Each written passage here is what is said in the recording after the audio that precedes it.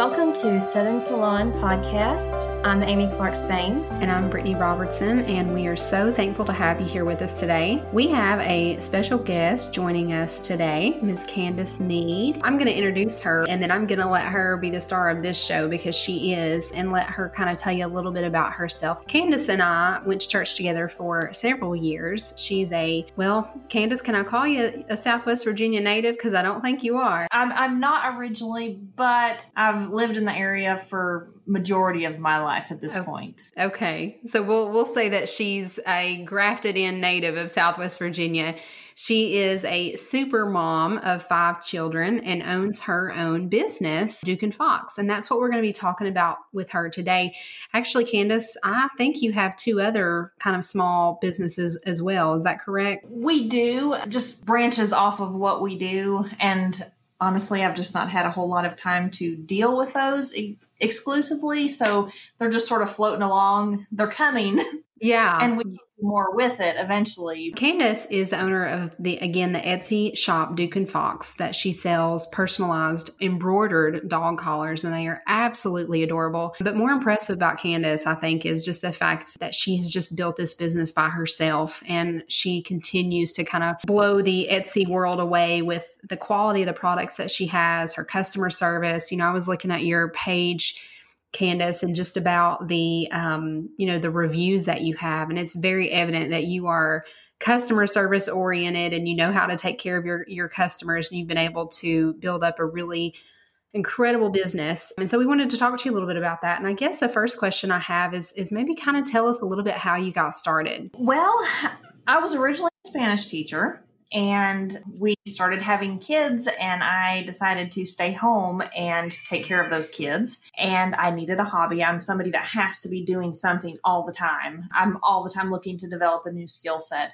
and I wanted to sew. So I decided to sew. I started making quilts. My parents actually got me just a cheap sewing machine for Christmas, and I made a quilt here, a quilt there. I wanted to personalize them. So then I got an embroidery machine, just a little one. And so it started growing, and I wanted a bigger machine. I wanted a better machine. Then I wanted 150 different thread colors, and it just started adding up really quick. And so I thought, well, I'll just start an Etsy shop and let it pay for itself. Never in 100 years did I imagine for it to become what it has become, but it definitely paid for itself. I decided to make dog collars because we always have been dog lovers and had lots of dogs.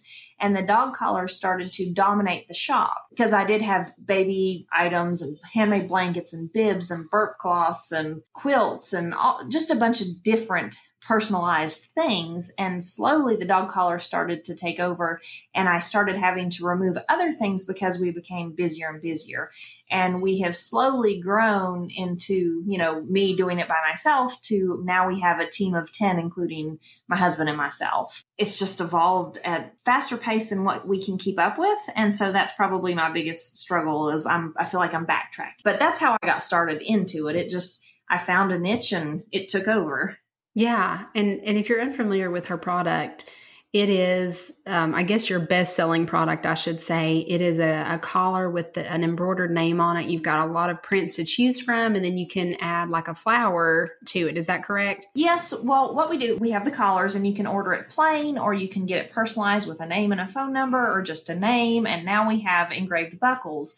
So a lot of people will get a collar with the dog's name and then their personal information on the buckle. People like that because they don't have to have the jingly tags. Then we also have collar accessories like the flowers and the bow ties and leashes, of course, bandanas. Those are the basics.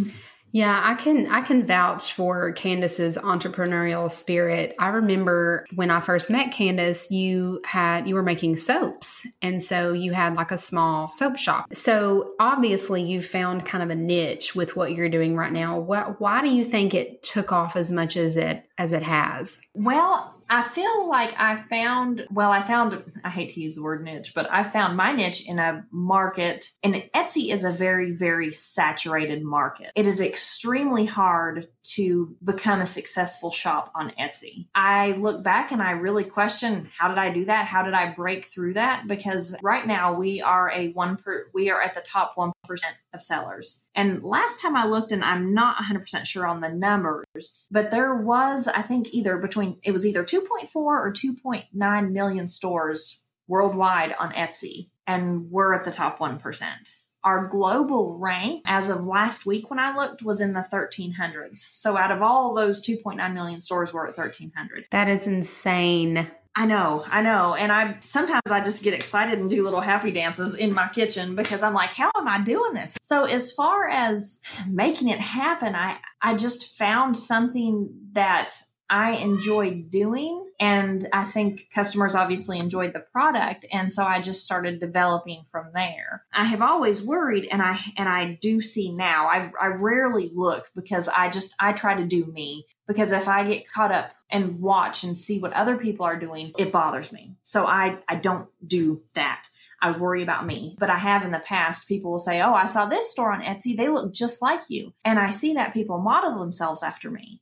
And so I sort of get upset for a minute and I'm like, you know what? No, I'm not going to get bothered by that.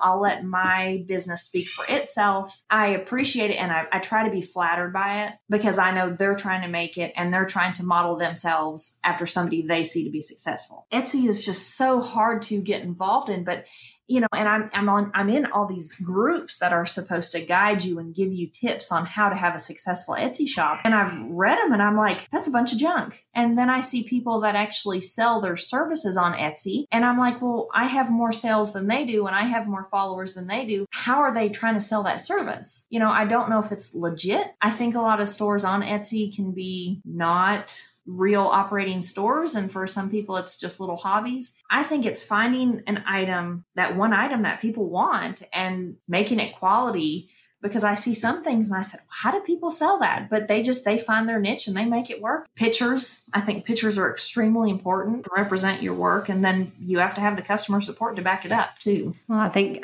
Candace is being a little humble when she says this, but she's one of the hardest workers that I know. So I think there's a lot of elbow grease that goes into what she's saying as well. And I think it also has to do with your customer service and how you treat your customers. I think you're building a strong customer base because you have a high quality product. You've got excellent customer support. And I can see what you're saying about other businesses modeling after that because you're doing things the right way. If I were thinking of opening an Etsy shop myself, yours would be one I would model after just because I know that you've done it the right way. You've got your foundation strong. And I think that's really evident in the growth that you've had and the sales that you've had. It's been a backtrack the whole time. I feel like I'm always backpedaling with everything. Paperwork, just keeping websites up to date.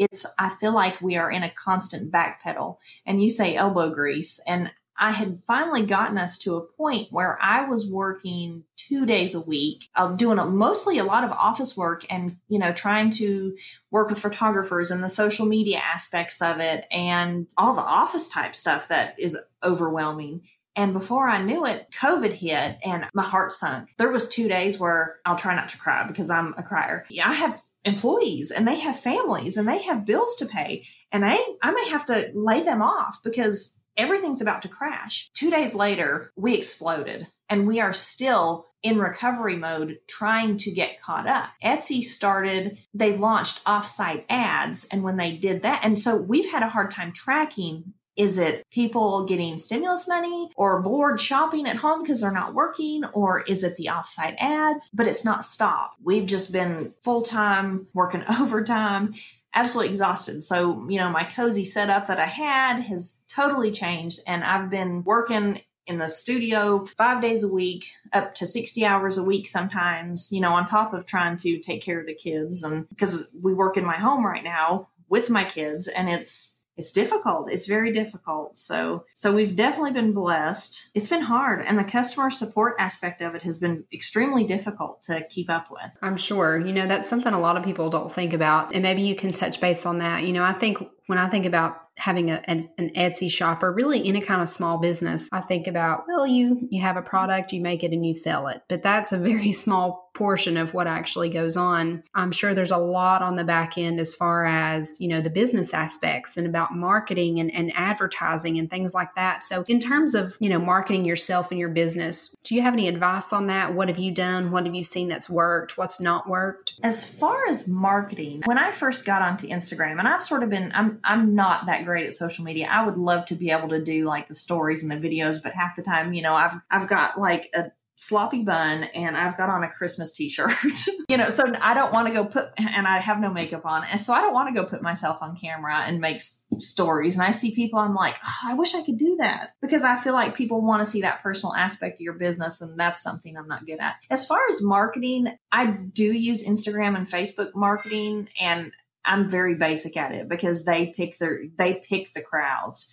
So I guess whatever I'm doing, it works, but I'm very basic when it comes to it. I don't do any other advertising besides that. I have tried using, a lot of people want to use like brand reps and ambassadors. I have done that in the past, and I think it helped to grow me a little bit. But when I sat down at the end of the year and looked at what I was putting out and what we were gaining from it, I decided, and two, I got burnt a lot. And that's a hard pill to swallow when you're trying to be really nice to people and work with people, and exchange goods and services. You get burnt. It's your heart that's getting poured into it. I did that a lot, and I guess it helped a little bit, but I've pushed away from that because I probably have gotten burnt more than it's helped me. So as far as like actual marketing, I use the brand reps, and then I just use basic Instagram and Facebook advertising or promotions, and I just let them pick the audience, and that's really about it. I've tried to do local, like I did Bristol Rhythm and Roots a couple years ago, thinking that would help reach a local audience. And I think it did to a certain extent, but not enough. I think people just go to the internet for shopping. Candace, you mentioned that Etsy was a saturated market. So do you recommend selling on other platforms, like selling through a website as well as Etsy, selling through something else? The one great thing about Etsy is it has an amazing customer base. It already has a built-in customer base.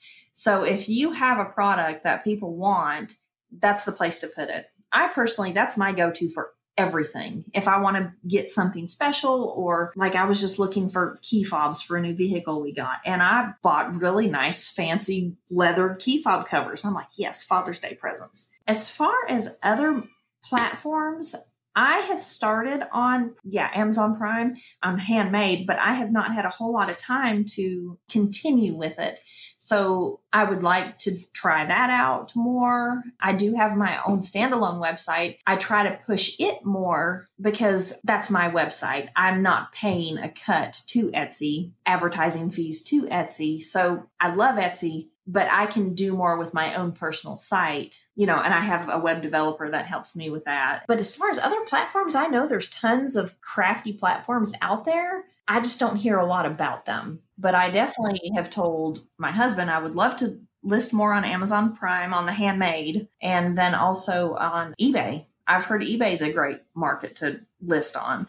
And I used to, like, I don't know, maybe in the late 90s or early 2000s, like jewelry and used jeans and things like that. But as far as like running a business off of eBay, I've never really thought much into that. But more and more lately, I've seen a lot more of that. So that's something I'd like to try. And I think that does work out well. So my daughter and I, we want to start an Etsy shop soon, and we've been working on a logo, and we've been making our stock. And so I was really excited to be able to talk to you today, Candace, for that reason too. When someone is just starting out, like, what is the number one thing that I need to know? Like, I'm hearing you say that, don't expect overnight success, don't expect, it's a saturated market and things like that. Right now, it's something that we're learning about. What are your tips for someone who's never done this before, who's learning as she goes? The benefit of your experience. You've been doing this long enough that you know what works and what doesn't. I think photos has a lot to do with it. I think you obviously want high quality photos, but you also want realistic photos. And one thing I've noticed on Etsy is there are shops with beautiful pictures and have absolutely no sales. And I look at that and I think, well, Is it because people don't see the handmade aspect there? As much as I want my shop to be perfect and I really try, I'll look and I'll be like, oh, I really need to get that picture edited. This picture needs to be replaced and I just don't have a chance to get to it. So I think pictures are a huge driving factor, probably to start, because with Etsy, you can put money into advertising on Etsy. And I didn't mention that, but I also do that. You can choose different amounts. And so probably just starting out, I would put in larger amounts. So you do have to, you can't just list an item and hope somebody finds it. You're going to have to find a way to put it out there. So I think Etsy, they are driven a lot by traffic. Like if people are coming to Etsy and liking your items and favoriting your items and purchasing your item, it's sort of like a ladder. That item is going to creep up. And so the more people that like it, favorite it, purchase it, the higher it gets. So if, for instance, you're making throw pillows, most people are just going to go in there and search throw pillows. Well, the top shop is going to dominate those top listings. You may be on page 200 of throw pillows. So you need to find a way to work your way up to the first page. And the only way I know to do that, besides getting the organic traffic and the sales, is to try to market that. So you would maybe have to pay for their larger amount of marketing to show up in the first few pages. We're both communication teachers, and so I'm curious about your communication strategies with your audience. I'm curious about if you have any specific ways that you like to approach your buyers in terms of questions or any interaction that they have. What recommendations do you have, either communicating directly with them or communicating about your product? I know you said make sure that the message is that it is handmade, but what else would you say about that? Okay, so when I deal with customers, I couldn't even put a number. I probably get 30 messages a day, and I'm just roughly guesstimating that because it may be a lot more than that. And I literally answer messages 24 hours a day because I have a baby and I'm still nursing her. She just turned 1. I'm still nursing her. So I wait, and she's a horrible sleeper. So we wake up a lot in the night and I have to nurse her back to sleep. To keep myself up, I'll just respond to messages because people will send me messages 24 hours a day. And so sometimes those messages are probably not the best responded messages to. They're short. And I have learned that communicating with customers, I need to be thorough, not just a yes, thanks, Candace. It needs to be a yes, if you would like to go here and purchase this, and just be thorough and very explanatory with your questions, because I feel, and I can't think of the word, they can't hear my response via messages. And so they may interpret it the wrong way. I feel we have amazing reviews, and customer service is a top priority to me. But we have some bad reviews. There has been some customers that I have tried to work with and things just have not worked out. And it may have been a mistake on their part. It may have been a mistake on my part. I try my best to make things right. But then there's some times that I just have to say, I have to walk away from that. I can't make them happy. I don't know if anybody can. And my husband tells me, you need to decide if dealing with that person is worth your time. He said, if they're not happy, refund the order, walk away, don't respond to them again. Yeah, that's a really important, I can understand that. And I think that that's probably important. I do.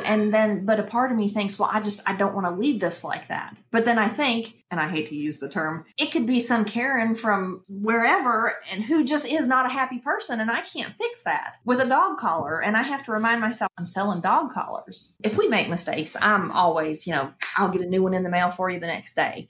Because of course we don't want to make mistakes. For us, that's more time, that's money, that's, more material. It's puts a kink in our plan for the next day. And a lot of people don't understand that. So I try to be transparent and understanding and thorough with customers. As far as listings and showing the handmade aspect of that, you want to sound professional. You want to present yourself as a real store, as a real person, just to include some information about you in the listing details. Or, I see some stores that don't have any personal aspect to them, or like the About Us section. I like to see who I'm working with sometimes, or who I'm purchasing from. I like buying handmade, so I like to see the personal aspect. I like to get a note that says, thanks for your order, Candace, or, I enjoy that. I think that's why a lot of people choose Etsy, is because they like that. They like being able to shoot somebody a message and saying, thank you so much, Candace. Can you do this and this for me? Absolutely. Okay. Thanks, Candace. I think people like that. I think it makes them feel special. And especially when they're investing sometimes $50 some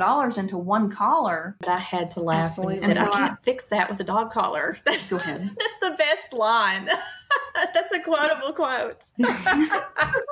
But that's so true. And that's so life. There are people that you're not ever going to make satisfied. And I think, Candace, as a mom whose time is so valuable, everybody's time is valuable, but I think you're more aware of your time when you've got 5 people depending on you. I think you kind of have to pick and choose what you're going to spend that time on. You want to have happy customers, but you've got to have that within reason. I think that's totally fair to think that way. I could talk to you until the sun went down tonight, but I know we've got to wrap things up quickly. But one final question that I had for you: you've been in this now has it been 2 years? Well, I've been doing the sewing for 4 years, but Okay. we had to rebrand and shuffle things around. And so Duke and Fox became Duke and Fox, rebranded and everything in the beginning of 2018. Okay. So you've got 4 years of experience under your belt selling handmade goods. What's your biggest piece of advice for something not to do? What have you learned the hard way, or what would you do differently now after 4 years in the business if you were just starting up? That's a Is hard that a loaded question? It is, because my struggle, and I've said it before, but I feel like I operate backwards. And it's not something I've really told anybody yet, so I'm not going to mention names or anything, but we've been sought out by a major retailer. And David is telling me, my husband is telling me, maybe we just might not be able to do this. And I'm like, no, I am going to make this happen. And so he's like, well, how? And so in my head, I'm like, okay, I need to get this machine, have this person.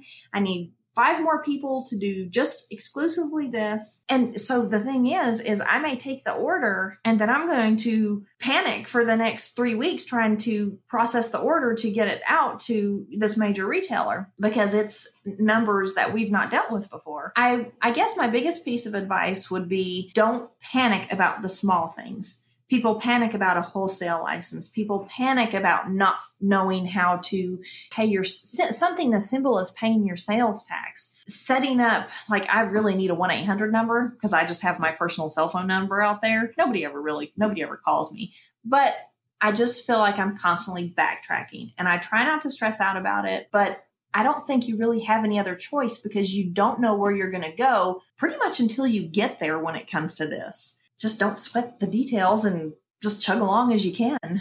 Take it each day at a time. And as far as taxes and accounting, I panic about that all the time, because I'm like, sorry, I'm like 3 months behind on even getting my bookkeeping done. And when it comes down to it, we always get it done. You're a mom and your wife, and you have this big family, and you've got this wonderful business.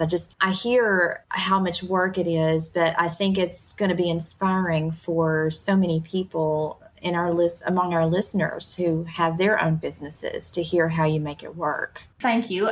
Sometimes I look at it and think, wow, this is a zoo, because literally I shower. I really do shower. But I showed up to work in my house the next day, but I was wearing the same thing I wore the day before. You know what? I've not had a chance to shower yet, but we got work to do. It definitely has its hard parts. I'm very blessed in the fact that my father's retired military, and he's in a wheelchair, and he actually comes and watches my kids for me every day. So he drives 45 minutes to come watch my kids. I can hear my kids. I'm, in my studio, and then I'm taking care of my kids. So I am very blessed to be, because if I wasn't working in the home, I'd probably be working outside of the home, or probably teaching. It is a blessing to have my father here to help us. I love that we are able to work here and have a home large enough where we can have a full staff and work here and enjoy it. And it's great. I love it. It's stressful, but I really, really love it. I agree with what Amy said. I think you are the picture of, a mom who wanted things for herself, whether that be more time with her kids, more opportunities for her kids. And you literally took the bull by the horns and created this for yourself and your family. And it's paid off for you in so many ways, not just financially, but just in so many ways. And I agree with Amy. I think that is so inspirational. I know there's so many moms out there that, maybe thinking about a little side business or, doing something just to kind of help their family out, and seeing your success and seeing, that you've kept your values the same. Those have never wavered, and you've kept your foundation strong. I think that's just incredible. Thank you. Well, that's all we've got time for today, guys. I'm actually really sad to let this one go too. I'm already sitting here thinking of more questions that we can ask Candace the next time we bring her on the show. But thank you so much for joining us, Candace. You've been a pleasure to talk to. Be back to talk with you all soon. Bye. Thank you.